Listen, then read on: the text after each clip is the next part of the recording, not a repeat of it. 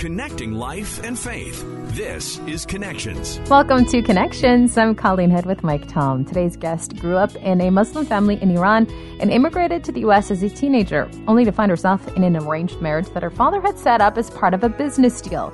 That business deal drove her family apart, and she was alone in a new country in an abusive marriage. Somehow, through all of this, she became a Christian, and now her life is restored. Today on Connections, she's going to share her incredible story of hope and restoration. She'll also help us to understand firsthand the issues that women are facing in Iran. We'll hear that and so much more today on Connections. Today's guest has an incredible story of hope and restoration. We're joined by Lily Meshi. She's the development manager of Iran Alive. Now, you have a very interesting story, starting from your childhood. Tell us a little bit about yourself. You grew up in a Muslim family in Iran and then immigrated to the U.S. Tell us about how that all happened. Of course. So as you mentioned, I was born and raised in Iran. And when I was 16, my parents, in pursuit of getting away from their bankrupt business in Iran, had us move to Germany, where my mom's side of the family lived at the time. And when my sisters and I moved to Germany, it was an absolute culture shock. At age 16, as a teenager, we all, already have a set of insecurities of our own, and let alone, being thrown in a whole different country with a different lifestyle, different language that we had to learn, and trying to really fit in that German crowd. It really was difficult on me, and also I know on my younger sister as well. And so as a result of that, I dealt with inferiority complex. I always felt as, second-class citizen, that, the foreigner kid who speaks with very heavy accent, in schools and things like that. But so it was difficult. And then not having my mom and dad around, for the most part, my two sisters and I were kind of left on our own in Germany, because my mom was still dealing with some of the residue of the bankruptcy of their business in Iran. My dad had already moved to the U.S., where he was, starting a new business venture here in Austin, Texas, with his brother. And so it was difficult having to adopt there. And then after we kind of learned how to roll with the punches and really adopt to the whole new country, in about a couple of years, my dad reached out to all of us and said, "Hey, I'm starting this business here. It's going to be requiring all my family to be here to support and help. And I also want to reunite my family. So I want you guys to move to the U.S." Here we we're like, "Oh no, not again. I don't want to move again. We just got adopted. We made friends. We kind of, we had just, gotten used to living in Germany and the lifestyle and all that." And so we did that. Per his request, we moved to the U.S. one by one, got the appropriate visas. And I was the first one moving to the U.S. Now, 6 months prior to moving to the U.S., as I was talking to my dad one night, he introduced me to kind of his business partner who was helping him with his new business, in Austin, Texas. And he introduced me to this guy who was like 12 years older than me, and I was 18 at the time. And he in my dad's mind, like, he had no wrong intentions. In my dad's mind, he thought that he was doing me a favor to introduce me to a semi-successful guy in Austin, Texas, who had gotten his life together and all that. But then, again, at age 18, when your dad introduces you to a guy, and my dad was my hero growing up, and I always looked up to him. for advice and everything. And when he put his stamp of approval on this guy, I was like, oh my gosh, I need to get to know him. I need to know who he is. I don't care if he's 12 years older than me. So anyways, I started talking to him on the phone about 6 months prior to my move to the US. And so the moment I arrived in Austin, Texas, it was as if a marriage was already promised to him. Like wow. Yeah, it was like I felt myself thrown into this, trap that I could not get out of. So, I mean, it's just, everything just turned upside down. Like when we met, like he was like, we need to get married tomorrow. I mean, I'm like, no, I'm first of all, I'm 18. I don't want to get married, but then again, he also had his own set of issues, insecurities, jealousy, and a lot of things that was a struggle for me to deal with after having gotten married 3 months after I arrived in Austin, Texas. But so it was a very, very unsuccessful marriage. We were just struggling from the get-go. And so 3 months into our marriage, my dad, my uncle, and my husband at the time got into this huge business disagreement. And so they started suing and countersuing each other and all that. Here I was like caught between my family and my husband at the time. I'm like, you guys introduced this guy to me. Now you're suing him. And so it was just tough on me. It was so tough. And I was banned from visiting my parents because of lawyers' advice. They had asked me not to go to my parents' house and not to talk to them, not to do anything. It was a perfect storm. That's for the lack of a better term. It was just bad. And so one day, as I was like really at the lowest point of my life, my mom reached out to me. She said, Lily, I missed you. I want to see you. And we have some of our friends visiting us from Oklahoma who would love to meet you. And I at first I was hesitant. I was like, Mom, that would be against the lawyer's advice. I can't really come near the vicinity of where you guys are. Let alone come visit you.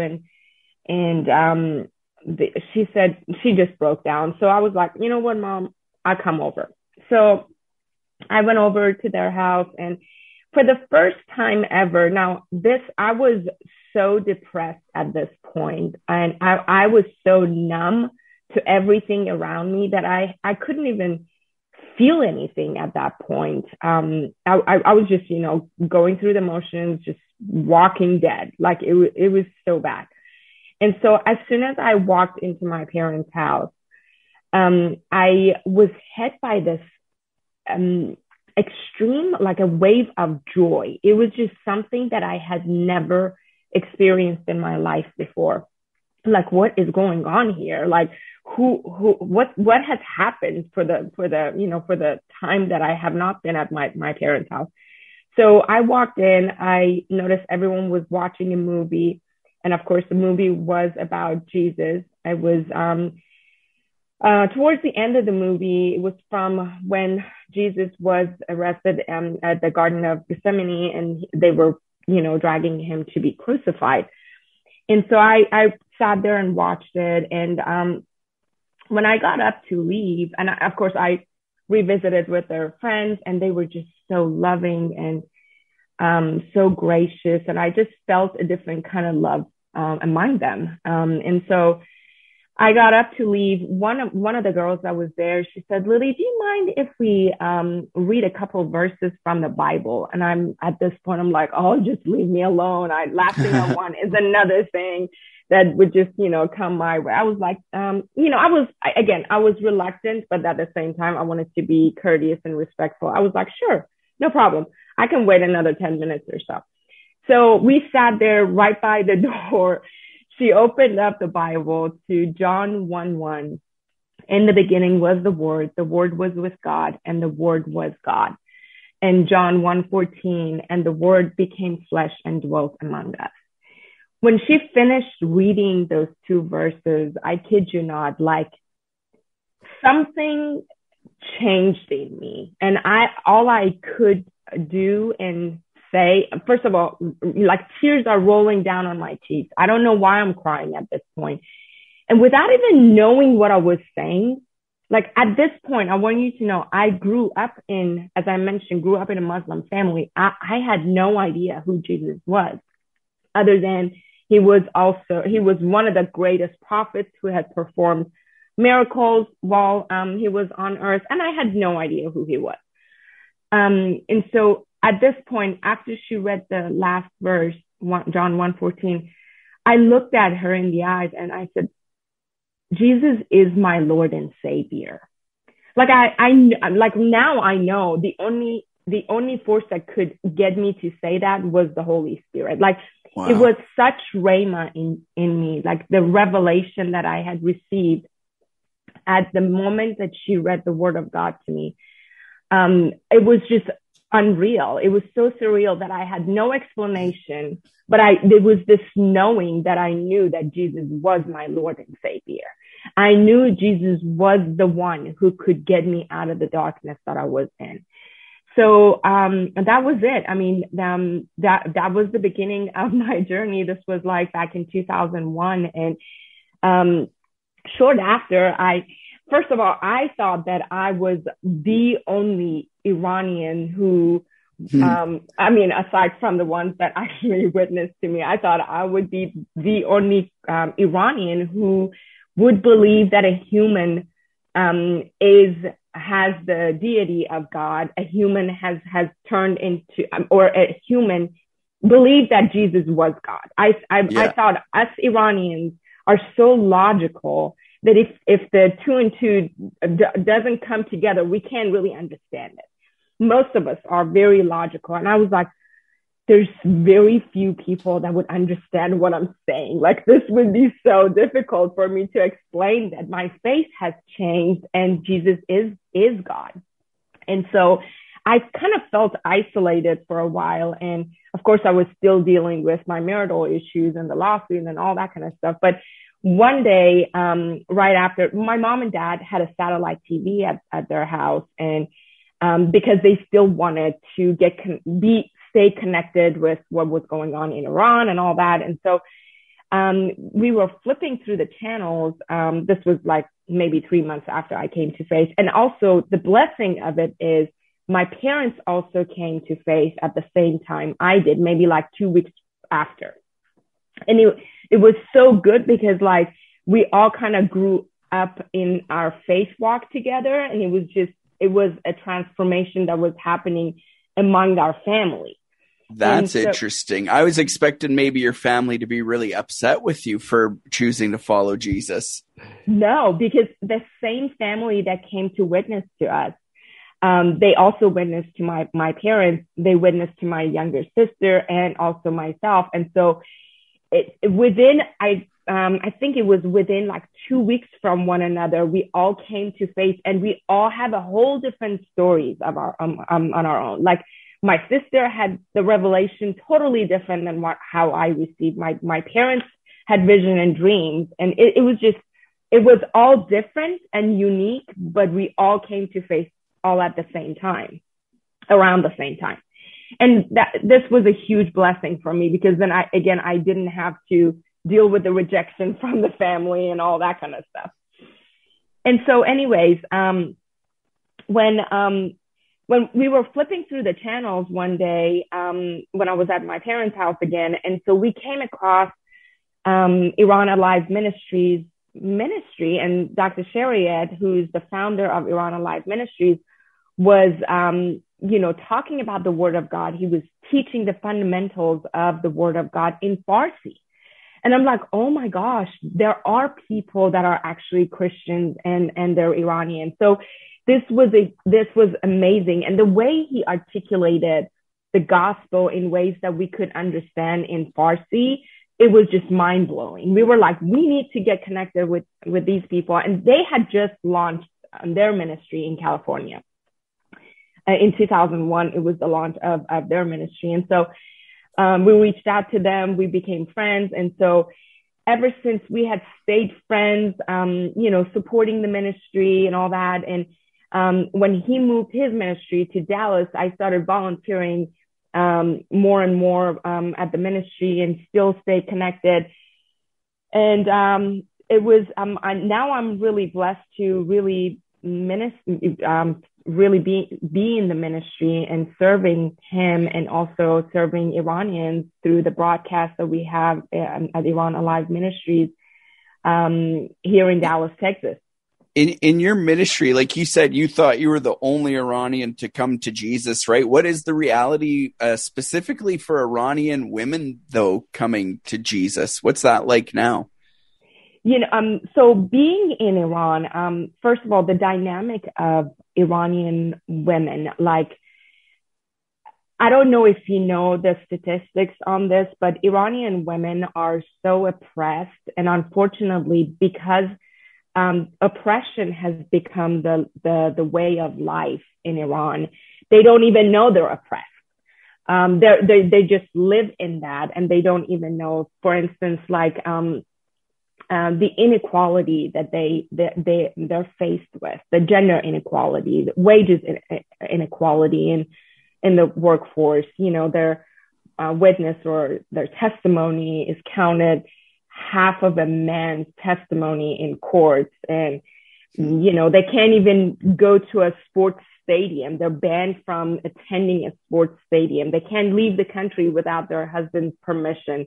They have very restricted and limited rights in marriage and, divorce and things like that. It's just, as a result of that, I mean, they're suffering from financial lack. And so a lot of them depend on men for financial means. And so the oppression is so enormous, like it's severe in Iran. And honestly, when they hear the word of God and they find their identity in Christ, knowing that they're loved by the authority over all authorities, by the God of this universe, they get so jazzed up and passionate and motivated about the gospel.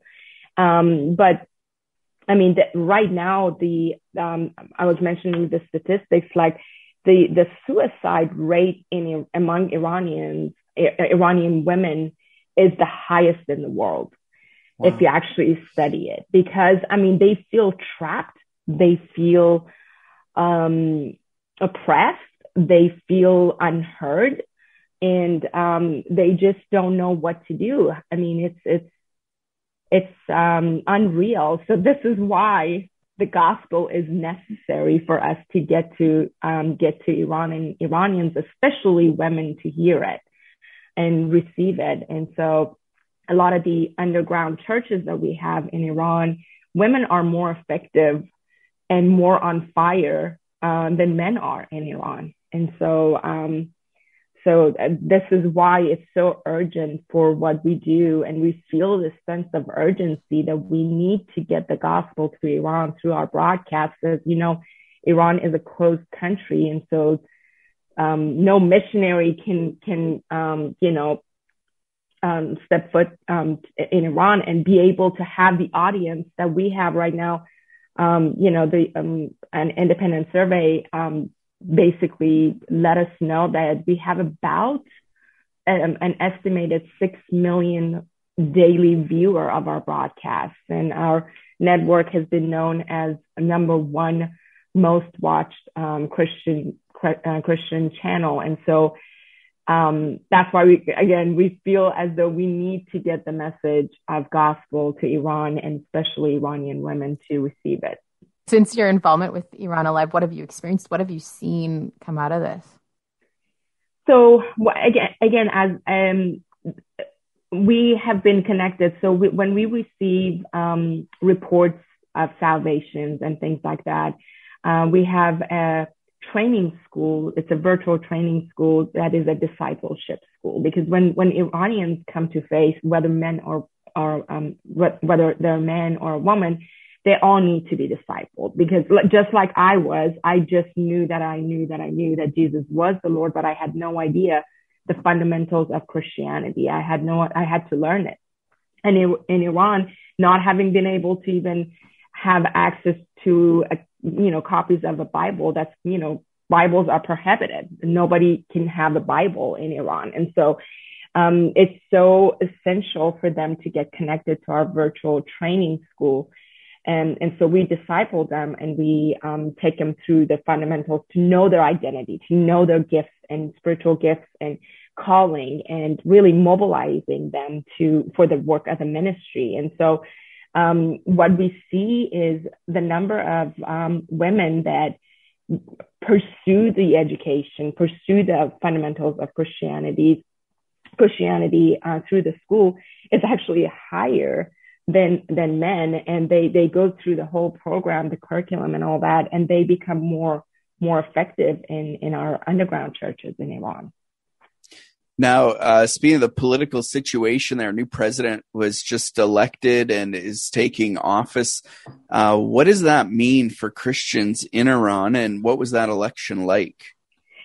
So what we know of Raisi, the new president, first of all, he wasn't elected. He was appointed by the supreme leader of Iran, which was a downer for Iranians. And so because of his background, he is known as, they call him the murderer, the butcher of Iran. And so it's really to exude fear, extreme amount of fear and isolation on Iranians to not, to not really march out in the streets, against the political, government. And also, Christians for sure are going to be more severely persecuted under his leadership there in Iran. But it's not, the impact of it is not going to look great. He is one that basically has shown to Iranian that he has zero tolerance for, riots and, going, against his directions and things like that. He had said it multiple times, and massacre happens if people go against his directions that he's placing in Iran. And so the impact of it on Christians, Iranian Christians, is going to be ugly, is going to not look good. How can we pray here in the West for those in Iran? I would ask that, we all just join in prayers for the darkness and despair. There's this spirit of darkness in Iran, and the oppression is just so severe that we hear it all the time from our viewers. I pray, and I charge everyone here in the West to really join in prayer for that spirit to be lifted, and for Iranians' hearts to be open and recipient and receiving to the word of God, to the gospel messages that we're trying to get to Iran. For those who want to get involved, who want to help out, who want to know more about Iran Alive, how can they go about doing that? Absolutely. If they want to know more about Iran Alive Ministries, testimonies, updates, you can text the word Iran, IRAN, to the number 50700. And they can sign up for monthly newsletters through that, and they can hear, more updates and stories about what is happening inside Iran and the impact of the ministry. That would be the best way to connect. Also, our website is www.iranaliveministries.org. That would be the best way to connect with us. Thank you so much for joining with us and sharing your story, and we look forward to connecting again with you. Absolutely, Mike. Thank you so much, Colleen and Mike. I appreciate you. It was such an honor to be on your show today. And thank you so much for listening today. Don't forget to subscribe. We'll talk to you again on Connections.